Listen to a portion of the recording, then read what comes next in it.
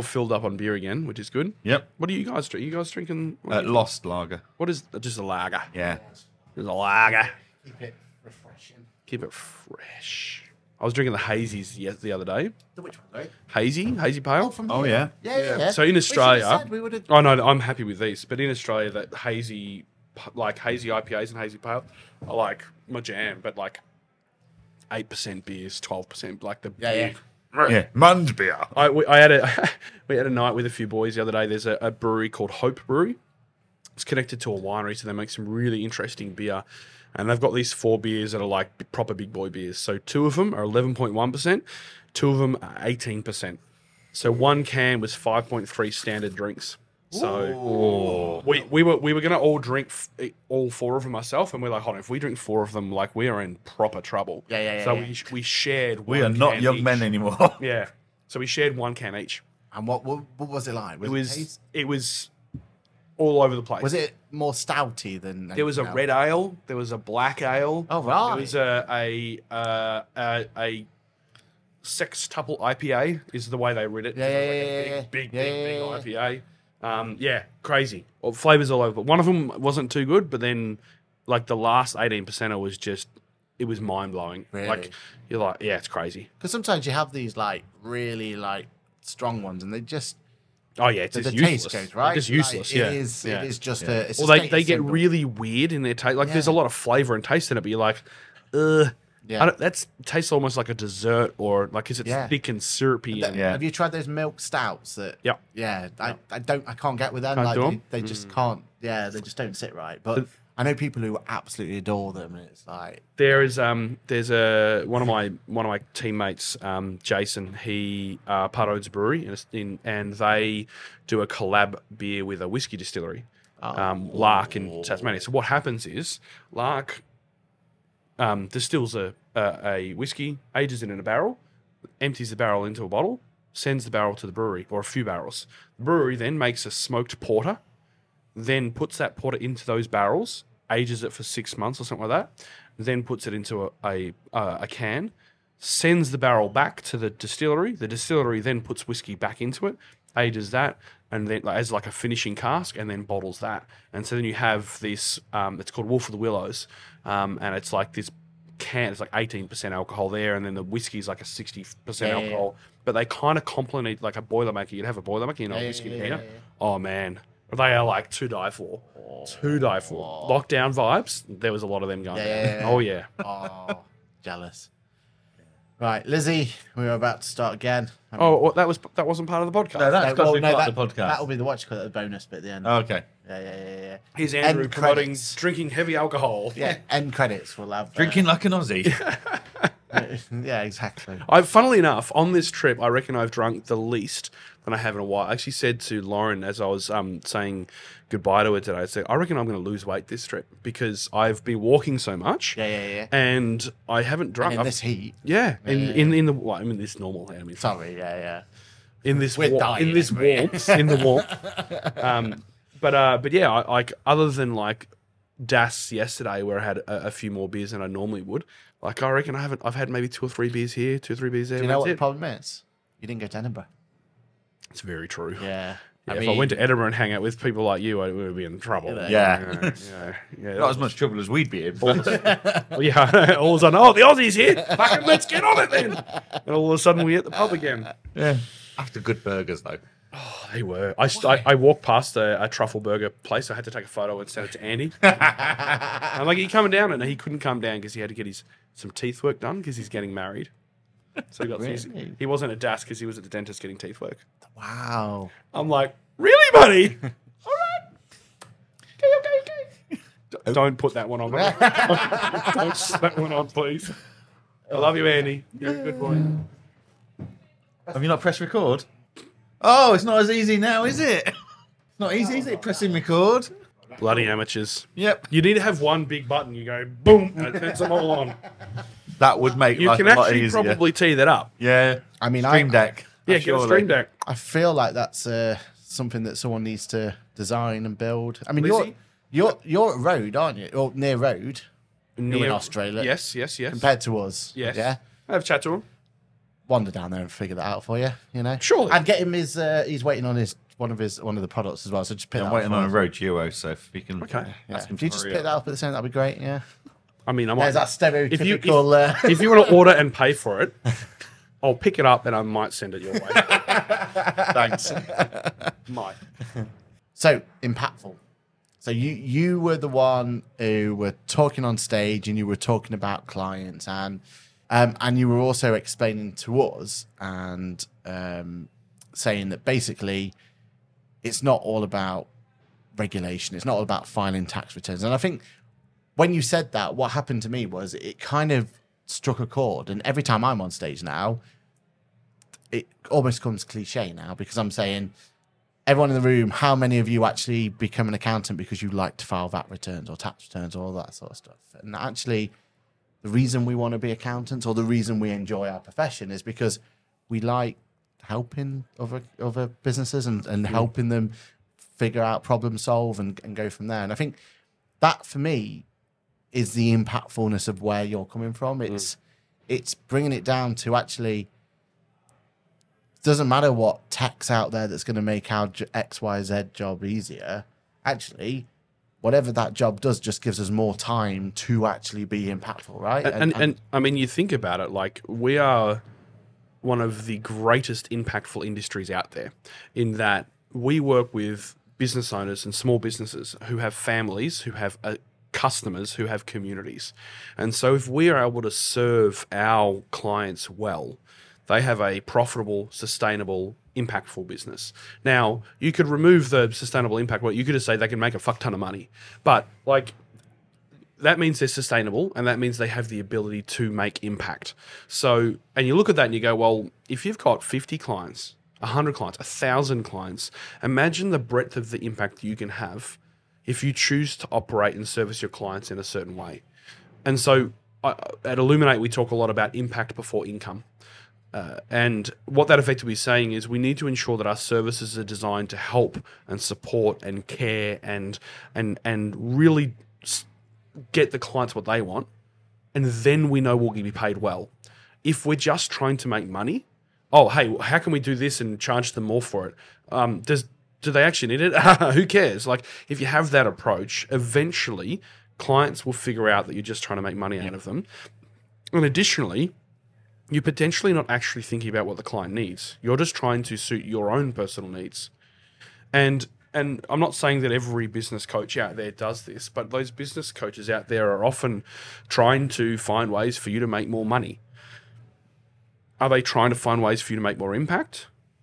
Some of them will talk about that, which is great, but not all of them will. And I think that's where sometimes it gets lost out there, in that particularly having a conversation with a client. I threw out LinkedIn a couple of days ago before DAS. I think there's fear in our industry in having conversations with clients, but I'm not sure what that fear is. You know, is it imposter syndrome? Is it, I don't want to give them bad advice? Is it, I don't know what to say? And there was a bunch of feedback that came back, and, like, you know, maybe people, you know, they don't have the white piece of paper that says they're capable of doing it, or you know, they just don't have a structure to be paid to deliver those kind of things, and that they're not getting paid for, or they don't have a structure to get paid for, came out a few times. And I was like, hold on, I think people are you're looking at this wrong. I said, why can't we have a conversation with our clients? You thought, why aren't we getting paid for advice? And I think as an industry, we're still forgetting the human element of having a conversation. Now, that's not to say we should sit down and have a chat for a few hours and not get paid for it, but that's just saying, like, when we're saying hello to our clients and we're about to talk about their tax, can we take a minute and just be like, how you doing? What's up? What's going on? Or if I pick up on something that they're saying, if they talk about their kids being unwell, if they're saying they have some struggles with something, or if you mention something and you can see that they respond in a way that's like, oh, hold on, something's going on there. How do we be comfortable to actually go where that conversation takes us? As opposed to, and you owe $10,000 to the tax department, and here's my bill for $1,000. Thank you very much. Catch you later. Oh, if you want to talk more about that, sign this proposal and give me another $1,000, and then I'll talk to you about it. And it's not saying we shouldn't be paid for that kind of stuff, but it's saying there's a way to go about it where clients think that we're clients know that we give a shit. Because if it's money first, conversation second, oh, you need to be paid before you'll help me, which is true. We should be. But the experience is totally backwards. And thus, our clients don't have the trust in us that we're actually acting with their best interest. You might remember something I said last year as well, is like, how do we ensure that our clients believe truly that we're operating in their best interests? And the statistics out there show that, like, I think it used to be 51% of people think that accountants act with low or very low ethics and honesty. And then post-pandemic, that number actually went to something like 65, 70%. So that says that people don't think we're operating with their best interest at heart. Or maybe they just think we're dodgy and claiming dodgy shit. But how do we change that? Because then that brings trust. That brings longevity of client. That brings more income to us because we have a more sustainable client who appreciates our services. And if we also happen to live in the community where these businesses are operating, our communities become better. We have better quality stores, better quality cafes, people who can afford to care for their family, care for their homes. And all of a sudden, our local communities become better because of that too. So as accountants, we're in such a unique spot to create so much impact. But sometimes we just worry about putting numbers in boxes and keeping people out of jail because that's what the tax man says we have to do. You know what? The shit I've been spouting for the last year, which I thought was original, I've just realised where I've learnt it from. It was that night in Edinburgh. Now you're like, oh, that's all right. I knew I'd heard it somewhere. I You just woke up in couldn't a remember. stupor somewhere. And it is that impact. So, like my firm, we operate on our advice is free. Yep. If you want us to implement it, that's going to cost you. That's an interesting model. Like, if you want to ask me questions about capital gains, right? I'll answer those questions. If you then go and file your own capital gains tax return, I don't care. I've given you the right information. Good luck getting it right, but yes. Yeah, good luck. Yep. But I've given you the right information, and I feel better about myself as a human than telling you, if you're not going to pay me to do it, go and see Google. Whereas, I want to make sure that they're at least going in the right direction. See, I wouldn't go that far, but that's ballsy from you. Like, if someone wants to do it, good luck to them. They know where we are to mop up after them. Yeah. Because it'll cost double. But realistically, they don't do that. But realistically, they don't. Because they go, right, I now understand what you're going to do to my capital, but I want to make sure it's right. Can you please go... Like, my parents-in-law, my mother-in-law, her dad passed away last year. They owned his house. They brought it from the council decades ago. So they rang and said, can you come round for a coffee? We need a hand with our capital gains tax return because we've sold the property. So, yeah, no problems. Went round, had a coffee, and they said, right, we've done the calculation. We've read the website. We think we're going to have a tax bill of like £10,000 each. I was like, yeah, you've completely misunderstood half of these rules. So I did the tax return there and then for them, logged in, got them all sorted out with government gateway. They're not the most tech-savvy people. Yep. And actually their tax return, the tax bill each, was like $4,500 Yeah. each. So you saved them... I saved them a fortune. Yeah. They brought me 2 steak meals because of it. Because it's a family deal. Good steaks, Yeah. hopefully. Oh, yeah. Yeah. Proper steakhouse. But, like, so I am happy to go and say, you've got it wrong, and this is why. And if you want me to do it properly for you, that's fine. I'll charge you 2 steak meals. Or you can go and do it yourself. Yeah, and 9 out of 10 times, they'll always say, thank you for explaining. Can you make sure we've done it right? I'm happy to pay for that. Yeah, and I guess what you're saying there is you're kind of like you're headlining the potential result. Yes. You're not giving them the breakdown on exactly, okay, if you do this and this and this and this, you're saying, well, based on the thing, if it's held like this, it's like that, you potentially can utilize this exemption, that exemption, and you might actually be able to pay little to no tax. Feel free to go follow it up if you want. If you want me to look after it, I can. Exactly. And so we would do something like that too, where we'd give the client confidence that we know what we're actually doing. Yeah, exactly. And we would only take on the work and be paid for it if we actually are going to add a benefit. So I'm not sat there crunching the numbers for them. I'm just saying you need to look at this, this, and this element. Like, when someone says, oh, can I claim this for my VAT return? Or can I claim this on my personal tax return? I will happily say yes or no. Free of charge. That's fine.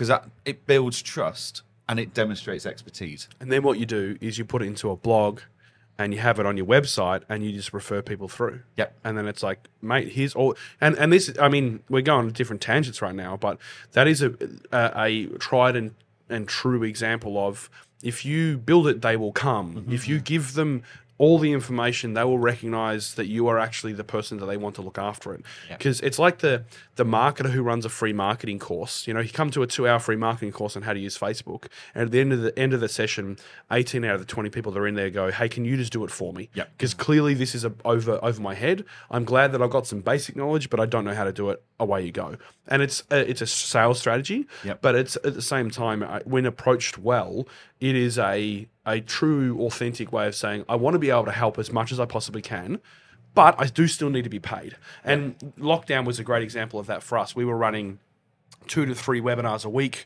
walking through all the situations on the grants you can get, how you go about it, all the different things, everything.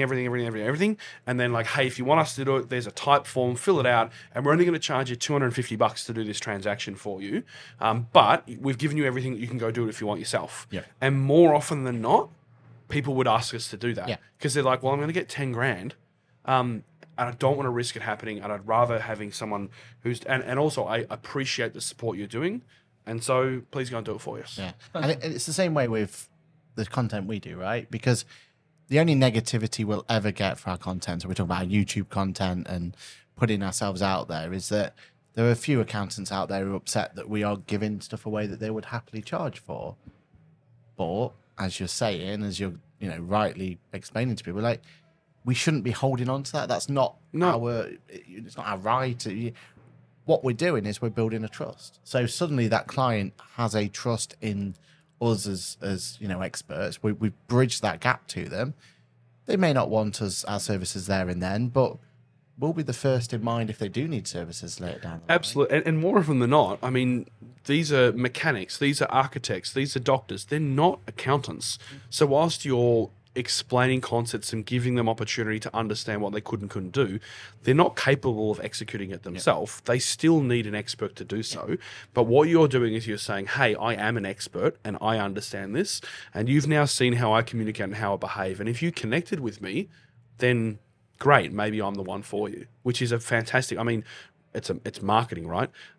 Best saying I think I ever got told, which was by Karen Rayburn, by Profitable Firm, was great marketing divides. So by putting good quality marketing out there, you are allowing people to know who you are and what you're about. And so people go yes or no. And so great, I've put information out, people can deal with it as they want, and they might want me to now be their accountant because of that, or they might want to have nothing to do with me, and both of them are great results. Yeah, and it's a lot of it's down to culture, ethos, ethics. It's like, a lot of accountants in the UK did well during COVID. Because, you need a cash flow to be able to apply for a loan. I'm going to charge you £500,000 for that. So there's no long-term vision there. Whereas I was like, if I help you get this loan, that's going to take me half an hour to an hour to 2. It means your business survives, and you're grateful to me for helping you. Your business survives. That means if it survives for another 5 years because of this, because you've got this loan, actually that's 5 or more years of monthly fees I'm getting. Or I can charge you £500 to £1,000 to do a cash flow. That's going to take me an hour. You decide, no, I'll do it myself. You get it wrong. You don't get the loan. Your business goes bust, and I'm not getting any more fees. Or they're soured. And my local fish and chip shop, I can't get my favourite bloody fish and chips on a Friday night now because it's shut. Like, yeah. Like, I could make £500 in my bank today, or I could make £5,000 in my bank over the next 5 years. Oh, what's the It's the author. It's I don't know. I think it's actually Simon Sinek, and it's about long-term game. Yeah, the long game versus the short game. It's like, are you? It's a different phrase. Damn it. Infinite gain. The infinite gain. Bang, that's the one. Is it Simon Sinek? Yes. Yeah. And I love that concept. Is like, are you just thinking about today or tomorrow? Yeah. Or are you looking for an ongoing long-term environment of what this looks like? Apple's always looking at, I don't care how many Vision Pro headsets I sell next year. What 7. I care Yeah, two of them. Two of them are on the screen. Carry on. You morons. But what they actually care about is that they know this is going to establish them in that marketplace for the next 10, 15 years, where they will sell millions Yes. in that time. Just like Google did. Exactly. Yes. Sorry. It worked so well.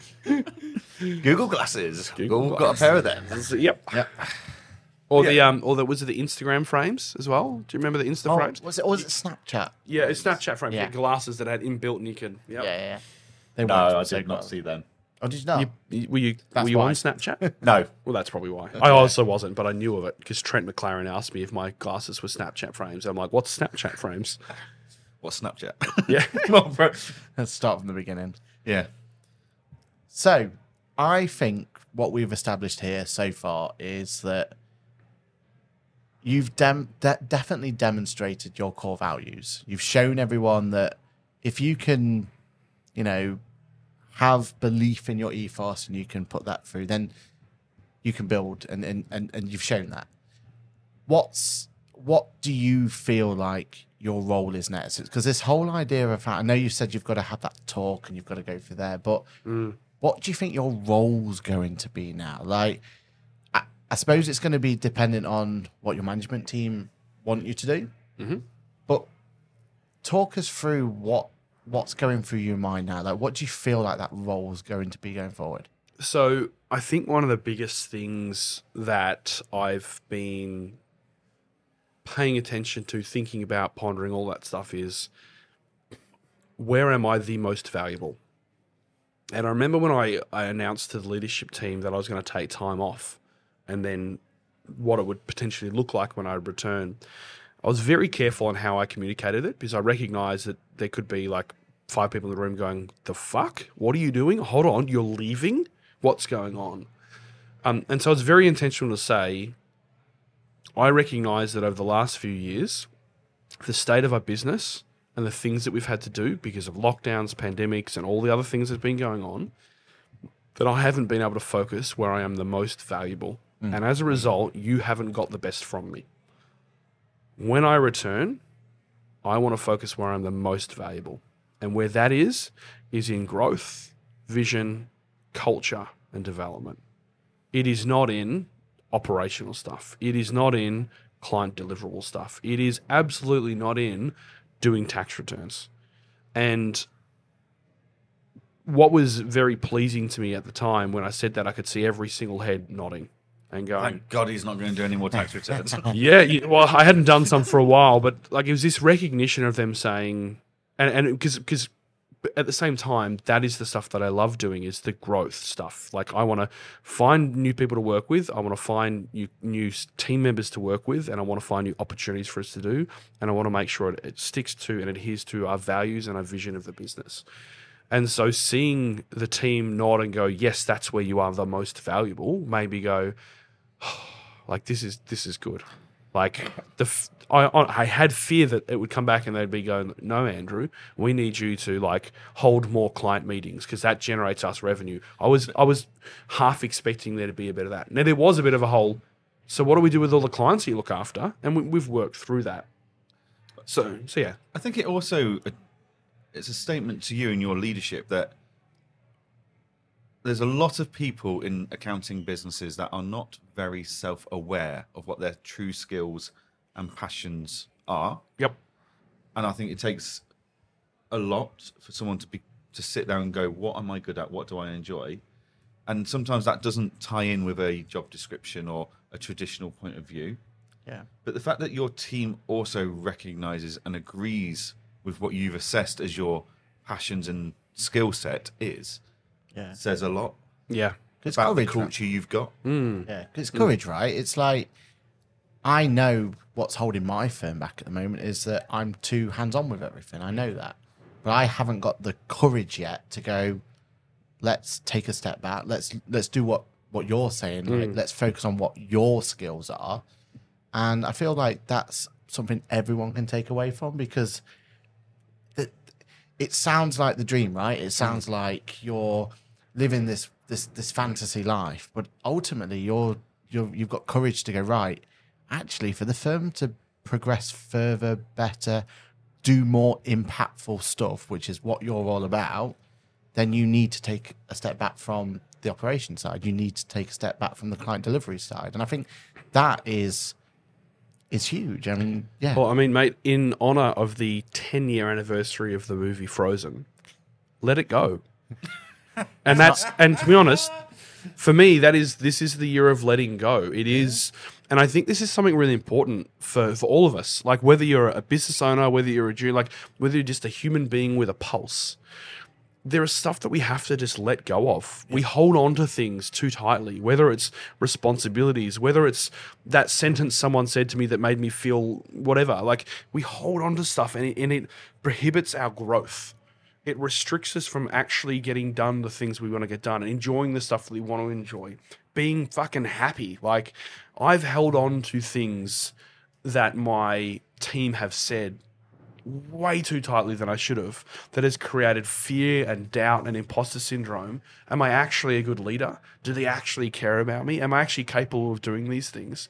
And you hold on to that and you start believing that shit.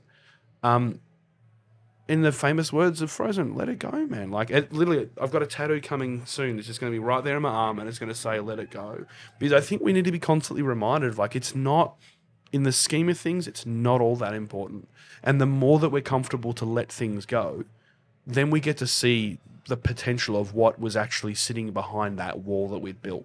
And that's in our businesses, not practices. In our businesses, if we're holding on to things because we're the best person, no one else can do it as good as I can do it, we're not allowing that person to prove themselves. Now, it might be true that you are the best person at doing that. But if you create space, you might allow someone to be just as good, if not better than you. And it won't happen immediately, though, right? So I know that there's been things that I've let go, whether it's, servicing certain clients, holding certain meetings, doing certain tasks. Like one of the last things I was holding on to for ages was like the financial management of the business. I'm like, we're a business that's turning over like close to 3 million. Like, I shouldn't be doing that. There should be a finance person internally doing that.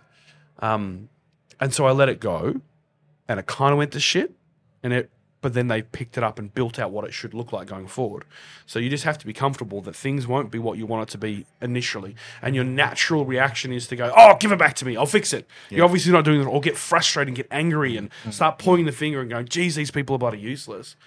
It's how do we give them time, but also how do we ensure that we don't just delegate it, but we empower them to get it done well. So, hey, how can I help you? How can I support you? I don't want to get in your way, but I'm here. So if you want to talk to me about how I've solved that problem, I'm happy to share that.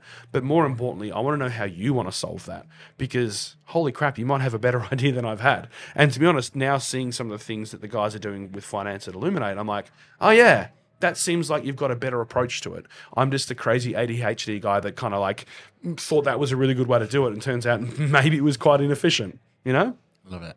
So what are you going to let go of, mate? Oh, what are you letting go of this year?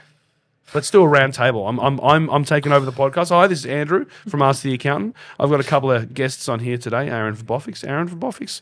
This next year, what's the one thing that you want to let go of? I think this is the year where I've got to put my big boy pants on. And I keep telling everyone this. I love that phrase. I have got to put my big boy pants on, and I feel like this is the year where I've got to start thinking about the future of the firm. And we've already got plans in motion to look at an acquiring process. So, yeah, suddenly it's going to go from just me to a leadership team, and it's needed that for a while. So, I like that. Big boy pants time. So you are not going to let go of something. You're going to put on some big boy pants. Yeah, I've done it a long way, man. You're going to take the Speedos off and wear the slacks.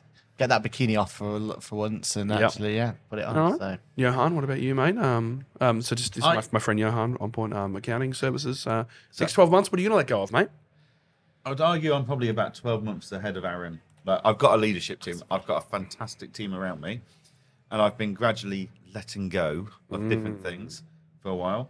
But actually, it's the sales and I know I can convert better. That I need to let go.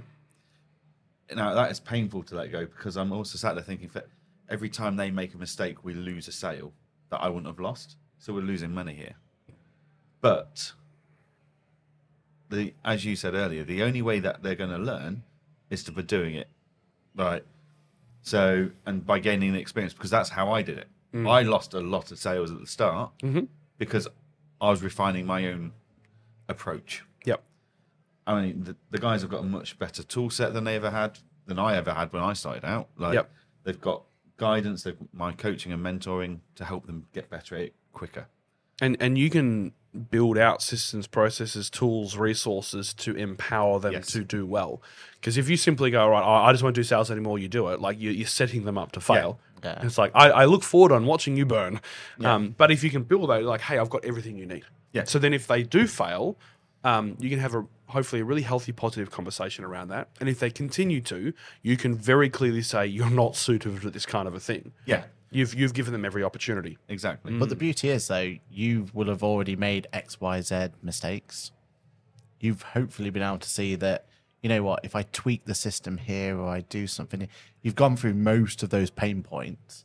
Yeah. And I feel like that's where we thrive, right? Like we have that opportunity that when we're letting someone else take the reins, we can go, you're going to probably encounter this problem or you're probably going to encounter that problem. And we didn't get that when we were building that system. So, yeah, it should be an opportunity to let that person thrive at the end of the day. And I think that's what's exciting. Yeah. Like, you know, one of my passions in my business has always been finding the latest tech and the latest software or processes. Just been told we do not like tech stacks in this. No, we love tech stacks. We love to it. empower people to make an impact in their community, we need a good tech stack. So I like to look at that stuff. Yeah. Now, I've got a young lad in my firm. He's been with us for a year now, so I was having a bit of an informal chat with him and like, how are you getting on? Have you got an interest you want to go and focus on? He was really unsure. I said, well, you know, have a think about it and come back. Let me know, because I want to be able to support and focus our resources on helping you learn that. Anyway, we moved the chat on, and I said, oh, what have you been up to this weekend? Can I guess? Go on. Is your zero champion? No. I was playing with AI. So on his weekend, on his time off, he sat there playing with AI because he enjoys tech and software and what its opportunities are. It's like, right, why don't you focus on that? What do you mean?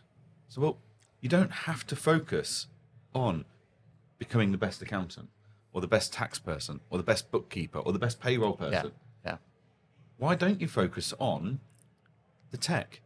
Like, I spend a lot of my time learning tech, researching tech, working out if I implement that tech into this business, is that going to make an impact? Is that going to help? So I don't have to be the one that does that. And also for He's him, passionate about it. He can do that. yeah, and with him being in the trenches and he's the one, you know, with XYZ problem, then actually him finding a solution, a problem. He's got a true understanding of a solution. It's going to impact a lot more of the team. Yeah, 3 years ago, I was in the trenches and I had that understanding of the pain point and what the tech solution could do. Now I'm going around conferences going, that sounds like it could solve the problem the guys were mentioning in last week's team meeting, but I've not undergone the pain myself.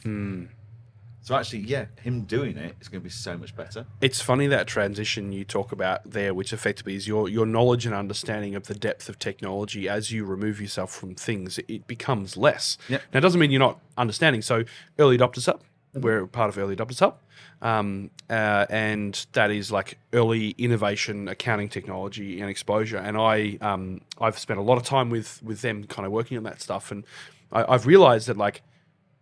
In terms of assessing technology for its merits as tech, I'm not good at that because I don't spend enough time in that space. Yep. But in terms of understanding the value of technology, the importance of what it could do for a client's well-being, in terms of how it fits within, you know, a firm approach, in terms of how you might want to communicate to the accounting market and those things, it's different. So now your perspective on something is different. So as you have a different type of perspective, you can't not have the understanding of the tech stuff. Yep. So you have to find someone to fill that gap. Otherwise, you just have a void then. Yeah. Or you're the one that's having to do it and you're not connected deep enough to it and you're making bad decisions as a result. Exactly. So for years, and by years I mean for at least 6 years, I've been saying everyone needs a Shane. So Shane is one of the team members at ILLUMIN8. He's one of our equity team members, and he's effectively like head of operations, head of tech is the kind of way I describe what he does. And for years, we've just encouraged him to pursue the technology stuff that we do, whether it's building automated spreadsheets for stuff that we need to do or implementing cloud-based technology. We've really encouraged him to kind of pursue that because he's in the trenches and he's a nerd. And I say that in a polite way. He's fit as anything. We all need nerds. An amazing human. Yeah. But he gets that stuff. Whereas I was always great with technology, but I was never at that nerd level where I truly understood it. So everyone needs a Shane or a whatever your bloke's name is, or everyone needs someone in their firm that truly is paying attention to technology. It's not the differentiator from an external perspective, but it can be a huge impact internally on efficiency. It can be a huge impact on your staff team well-being, like them actually enjoying their job. Oh, this chunky piece of shit that we have to keep using, I hate it. Oh, great, now I get to use something that's more enjoyable. Oh, we've built something. It's fun and it's exciting. So, yeah, that's so important as we, as business owners, have less and less realistic understanding of how things work to make sure that we're filling that gap and not assuming that it has to be us still. Yeah, definitely. I think we can't leave this, and we've only got time for one or two, haven't we? But we can't leave this to learn more about the whiskey bar. Because that, again... What happened to the whiskey bar? Well, did it happen? Yeah. I have a whiskey bar. You have the whiskey bar. It's been achieved. So, regardless of the child coming along, you have your whiskey bar. So for those listening, one of the things that I'm a very big outspoken person on is to publicly talk about the things you aspire for, because then it creates accountability. Yes. And a beautiful example of that is two blokes from the other side of the world on a podcast asking me, talk to me about the whiskey bar. Like, you wouldn't have known that if I didn't talk about that stuff. I would often introduce myself on stage as a way of relating to people about what I do for a career, but also then what I hope and dream for. And it was, one day I want to have a whiskey bar. And so we have one. And I kind of say kinda, because what we did is a couple of years ago, we bought a very large factory, which was way too big for what our business needed, but it was kind of, from a price point, it made sense to. And so ILLUMIN8's fit out is upstairs, and then downstairs is big co-working space, bunch of studios, bunch of desks, fully podcast recording space. So if you're ever in Australia, you come record with us. An event space and a whiskey bar. So we now have built our own on-site whiskey bar. And when I say kinda, it's not a licensed whiskey bar.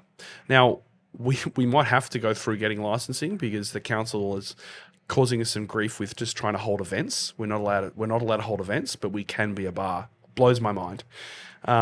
So we have one. So there's 50 odd whiskeys on the shelf. There's a couple of taps of beer that we can pour whenever we want. There's a fridge full of wine and soft drink and whatnot for whoever. And it's just it's one of those things that you look back on and go, wow, like I always pictured what it would look like, and I knew it was never going to be like that. But like we have one. And our tenants at the co-working space, which is called the Rumble, can appreciate and enjoy that.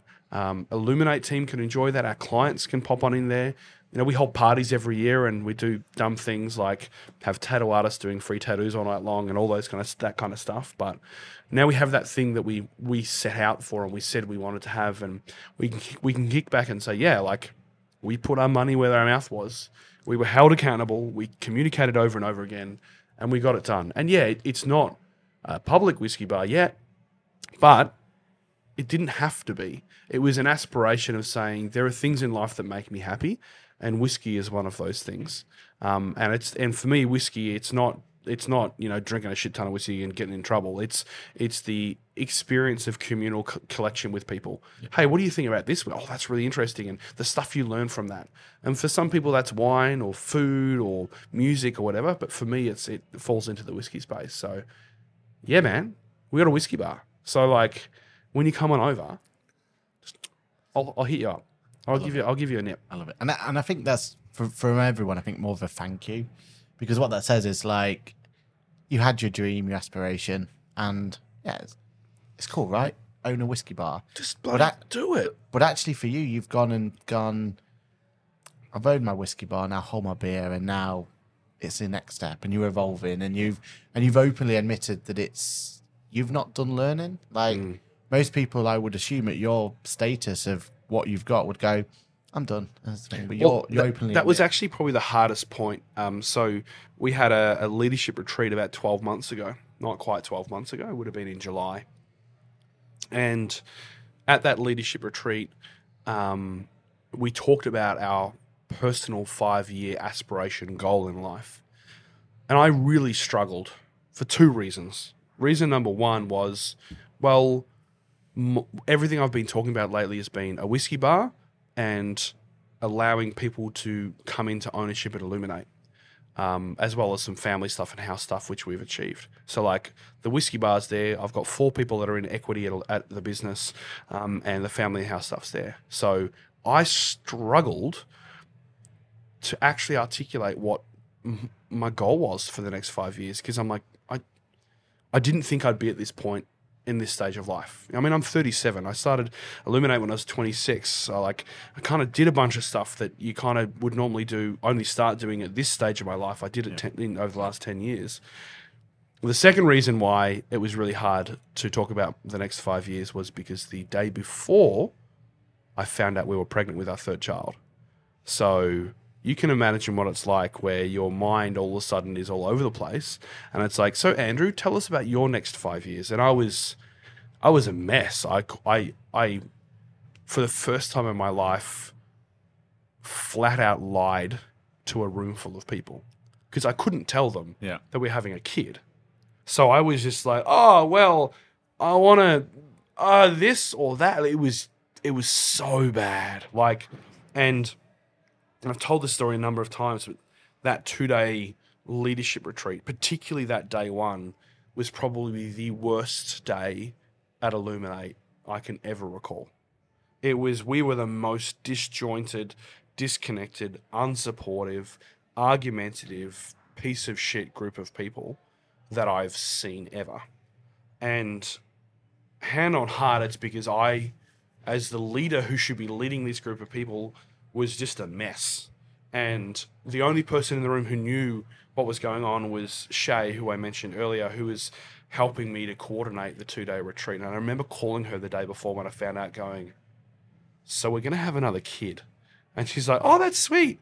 You happy about that? Yeah. I'm like, yeah, no, I'm happy.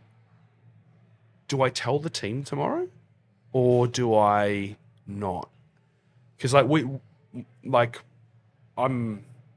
all power to everybody in your choices, but like if we're having a kid, we're having a kid, and I'm all about that. And so that wasn't in question, but it was more like I don't know what 5 years now looks like. Yep. And then I stood up and lied, and I was very defensive and argumentative whenever I was asked questions about. Like I remember getting asked a question around the office that I have at Illumin8, and that how much time should I spend in there versus not. And I think my response was like, well, I've worked hard enough. I've earned that.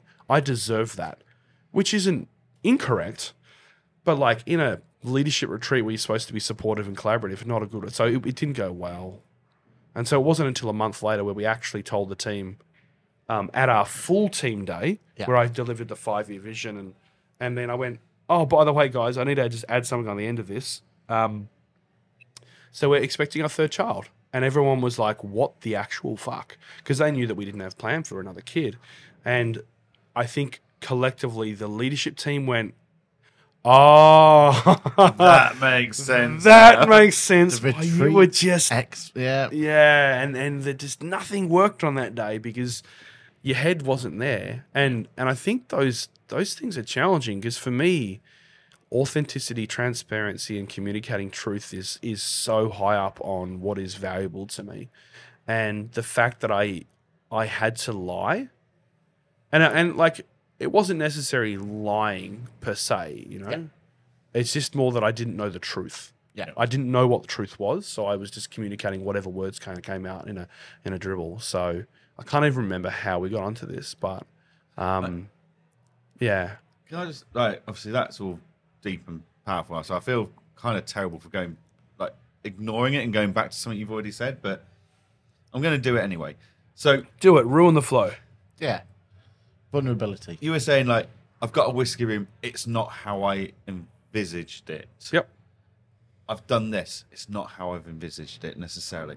But I think there's such an important point there that we all have dreams and goals, but it won't always look how you envisage it. Oh, you get beat up if you think it has to be what exactly how you saw. Like my vision was a basement whiskey bar that had then a walkway through with some bathrooms, and the other side was a dumpling bar, and that they would kind of service either you'd sit in this cool ass whiskey bar, you sit in this cool ass dumpling bar, and it'd be sweet and it'd be amazing, it'd be really cool. And you know what? Maybe one day that will still happen. Yeah. But like it was all about, for me, realistically, what I was wanting to achieve was the ability to have something that I am passionate about, which is whiskey, connected with something that I'm passionate about, which is human connection and relationship. So And it just looks like it does. And it's I'm not cool with that. kind of a whiskey bar. It is a whiskey bar. It is a whiskey You bar. have got a whiskey bar. Like, you know, some people will look at, will have this picture of a house on their vision board or whatever they want to call it, and they'll be disappointed because that's not the house they buy. The house they buy might be even nicer. It might have all the same features, if not more. But it's not the one on the vision board, so I've not met my vision. But also, you've got a bloody house, mate. Yeah, Like celebrate you're doing that. better than most people. Yeah. Like people are so focused and blinker to things when they've got a vision and they've got a goal that they miss out. But you have got, whether it's got a public license or an event license or whatever it is, you've got your whiskey bar, which you set out 2 years to. Yeah. You said, I want a vision. I want a whiskey bar. You've now got 3 kids, which means you're not allowed to go out anymore and enjoy the whiskey bar. The newborn can sit in the bouncer whilst I'm at the bar having a whiskey. But it's not either here or there. You've got a whiskey bar. So I think it was like 6 or so years ago, minus our third child because he wasn't born at the time. We did 6 weeks through Europe. That's when I spoke, I think, at the Accountex for the first ever time. Oh, wow. As Okay. well. So I kind of went to Accountex and spoke, and then I caught up with family and did some other things. But what I had this revelation. We were in Paris, and I was angry.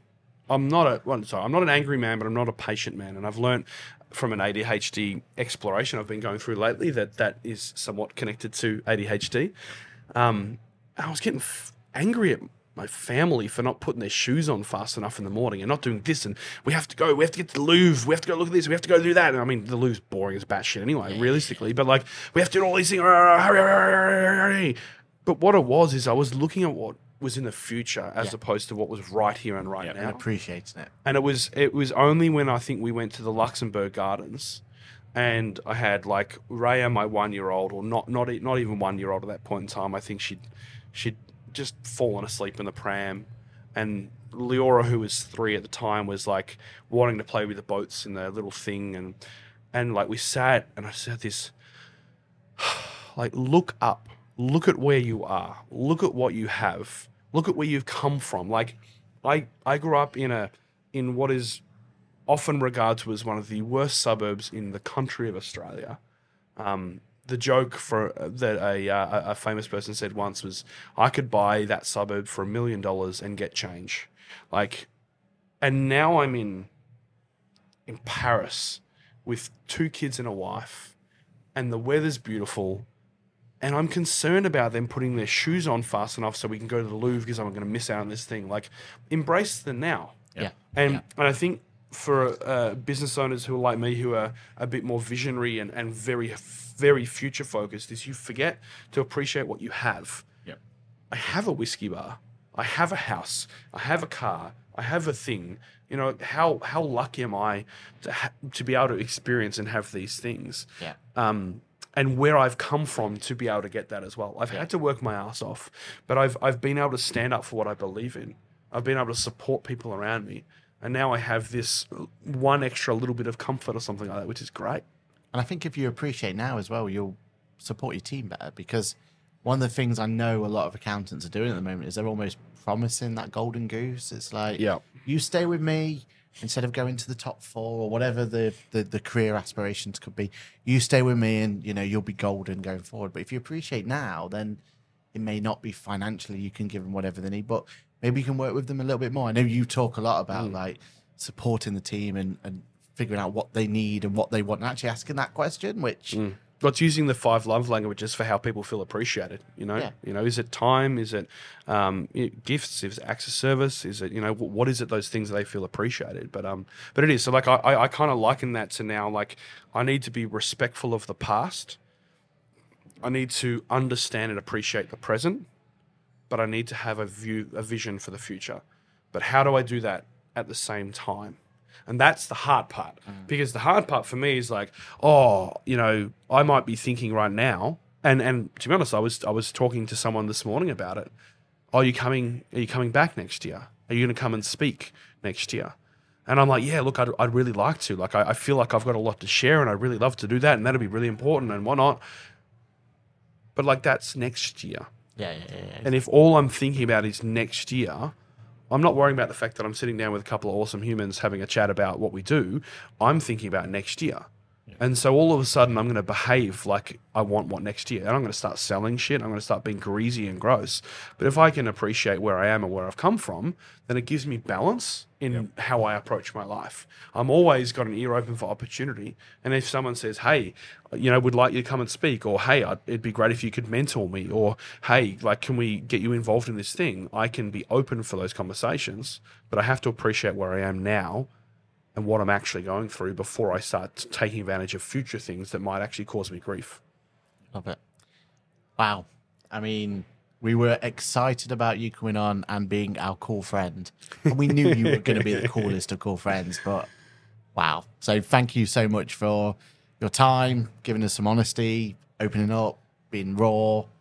The value you've shared with not only us, but with our listeners. I mean, you know, sometimes you come across like a podcast episode or a book. So there's a book I listened to 6 years ago, Big Ideas for Small Businesses, from a guy called John Lamberton.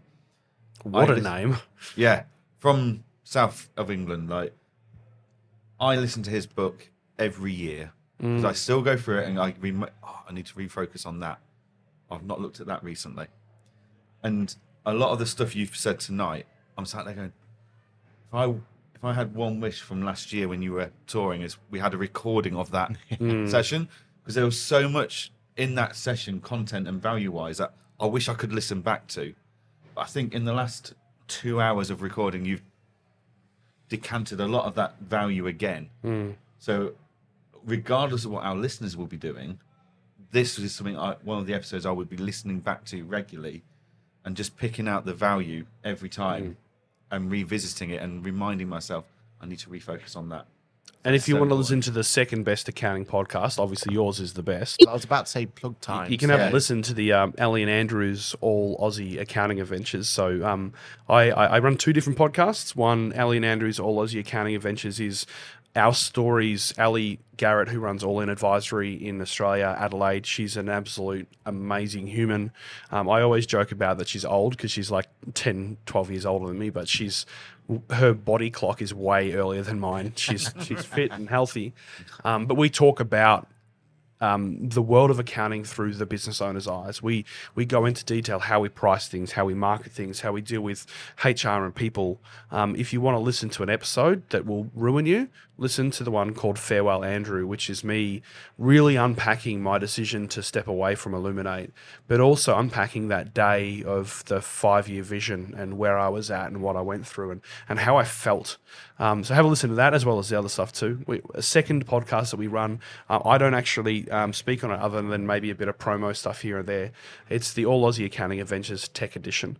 And on that we've got Jack Teal, who's the Australian representative from Early Adopters Hub, and Amy Holdsworth, who runs Clarity Street in Australia, which is an accounting tech and change implementer. Those two are possibly the wisest, most knowledgeable people in the accounting tech space that I know. And they share openly some incredible stuff, like a recent episode on, all-in-one or best in class. They did a deep dive into, documentation for accounting tech. So like the amazing stuff. So have a listen to those podcasts. You'll only hear me talk dumb promo stuff on the tech one, but you'll probably get more value out of it in terms of tech. But if you want to like learn about how Ali and I go about running our businesses and the challenges that we face, and as well as hear really bad dad jokes. That's Ali and Andrew's All Aussie Accounting Adventures. I love it. And final plug, where can people find you? Is it LinkedIn, Instagram? Go for it. I'd say the two best places to find me, or three best places, other than the podcast. The best places would be via LinkedIn. Andrew Van D Beek is me. I've got a website, andrewvanderbeek.com.au, and you can reach out and say, hey, I'd like to have a chat. If you'd like to, I don't know, spend some time with me one-on-one and get a bit of support in your journey, or whether you're a tech company out there and you want a bit of perspective, or whether you're simply running a conference and you think some of the dumb shit that I talk about could be valuable, hit me up. I'd love it. And yeah, other than that, let's just be mates. And I'm continually dumbfounded by how openly generous and amazing this industry actually can be when you actually step properly into it. And that's been the last 5 or 6 years for me, is really leaning into the potential of this industry and what us as individuals and professionals can actually do.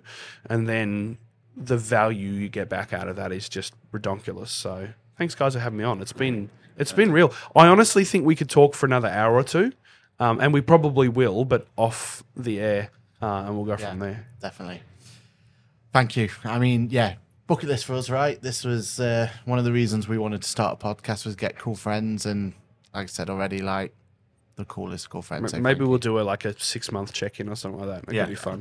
When you come to Australia. Of course, yeah, we'll come on talk. Just to see Road. No, to see you as well. So that's it. That has been Ask the Accountants. We have cool friends. As I said, the coolest cool friends. And Peter Crouch, we beat you to the venue, and I think we beat you to the best guest that could be as well. I think, completely agree. Yeah, you've outdone Peter Crouch podcast. So love that. Done. So as always, if you want to listen to more of us talking, then you can find us on 8:30 a.m. every single Monday morning, where we'll be live to the nation, talking about everything to do with the world of accountancy. And as Andrew says, make sure you get yourself subscribed to his podcast. And as always, we'll see you soon. Bye for now.